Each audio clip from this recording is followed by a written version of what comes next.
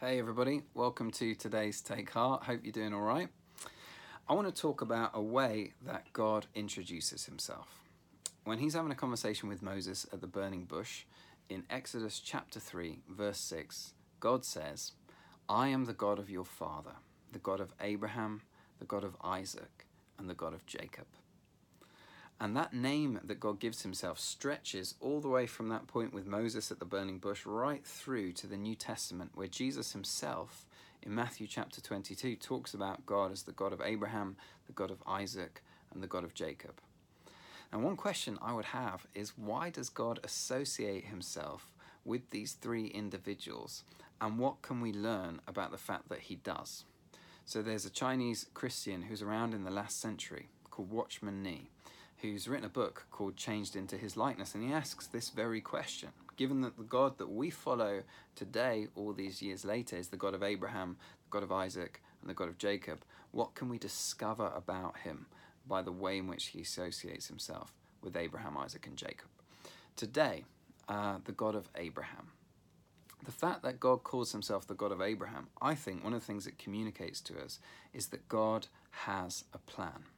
He is the originator of that plan. He's the initiator of it. He's the author of it. So the story of Abraham begins in Genesis chapter 12 when God comes and finds Abraham.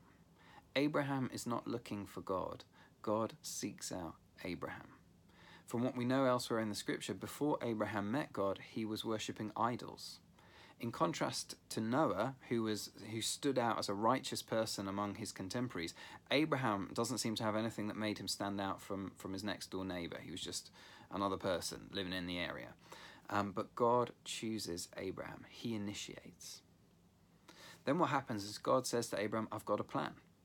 You know, you got to leave your country and your relatives and go to the place that I'm going to show you. So Abraham sets off to do that. And again, this is the sense of the story is very much Abraham never would have gone to what eventually becomes the land of Canaan if God hadn't initiated it, if God hadn't begun that process. Abraham didn't even know where he was going when he left.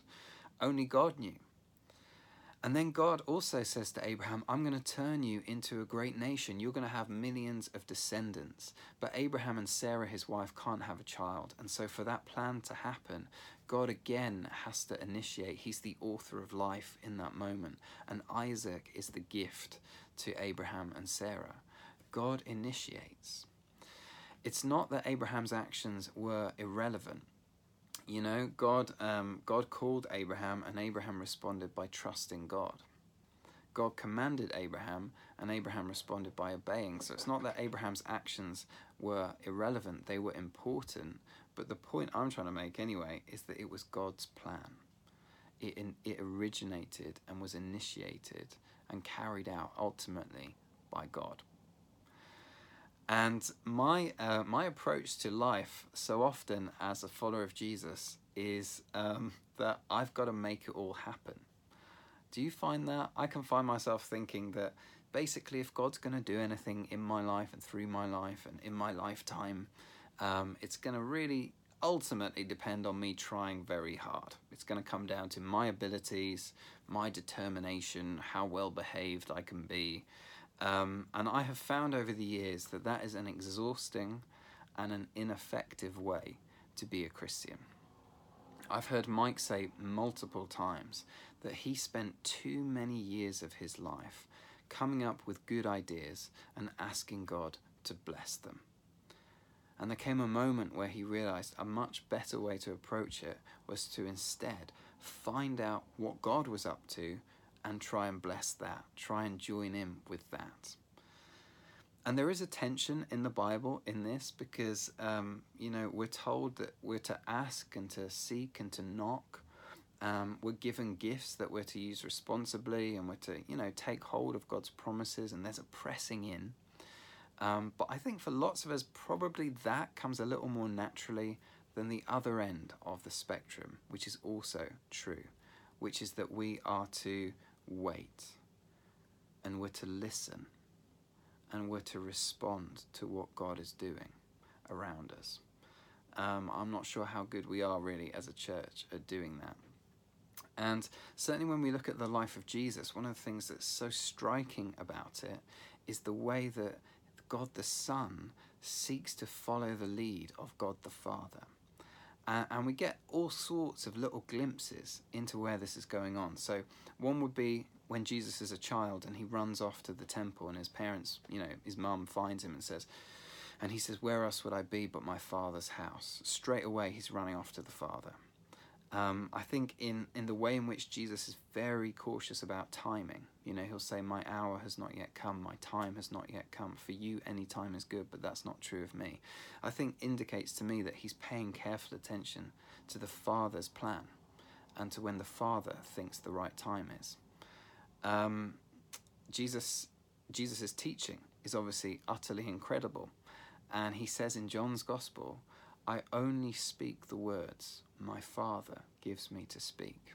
So all of Jesus' teaching comes from the Father and the words the Father gives him.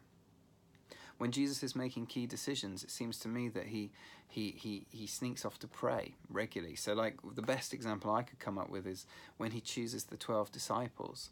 And before that, we're told that he spends a whole night in prayer. And again, what that suggests to us strongly is that he was praying about who the disciples should be. He was there with the Father, listening to the Father's leading on that, and then off the back of that, making the choices that he made. You see kind of this come to its summation, its climax, in the Garden of Gethsemane, where Jesus is wrestling in prayer, and he says to his Father, "Not my will, but yours be done." He submits his will to the will of the Father. So God the Son is always listening to what the Father is saying and seeking to obey that. In John chapter 5, Jesus goes to the pool of Bethesda, where there's a whole crowd of sick people who gather in order to get into the water and hoping to find healing. And Jesus picks one of these people out of the crowd and ends up healing that particular individual. And a little bit later in the story, he's having a discussion, and he says, John chapter 5, verse 19, "Very truly I tell you, the Son can do nothing by himself. He can only do what he sees the Father doing. Because whatever the Father does, the Son does also." That was Jesus' approach. And so surely that should be ours too, right? And a question that I want to be asking myself more is, what is the Father doing? And before we answer that with nothing at all, look at what Jesus says in verse 17. He says, "My Father is always at his work to this very day." So the Father's always doing something. So what is the Father doing?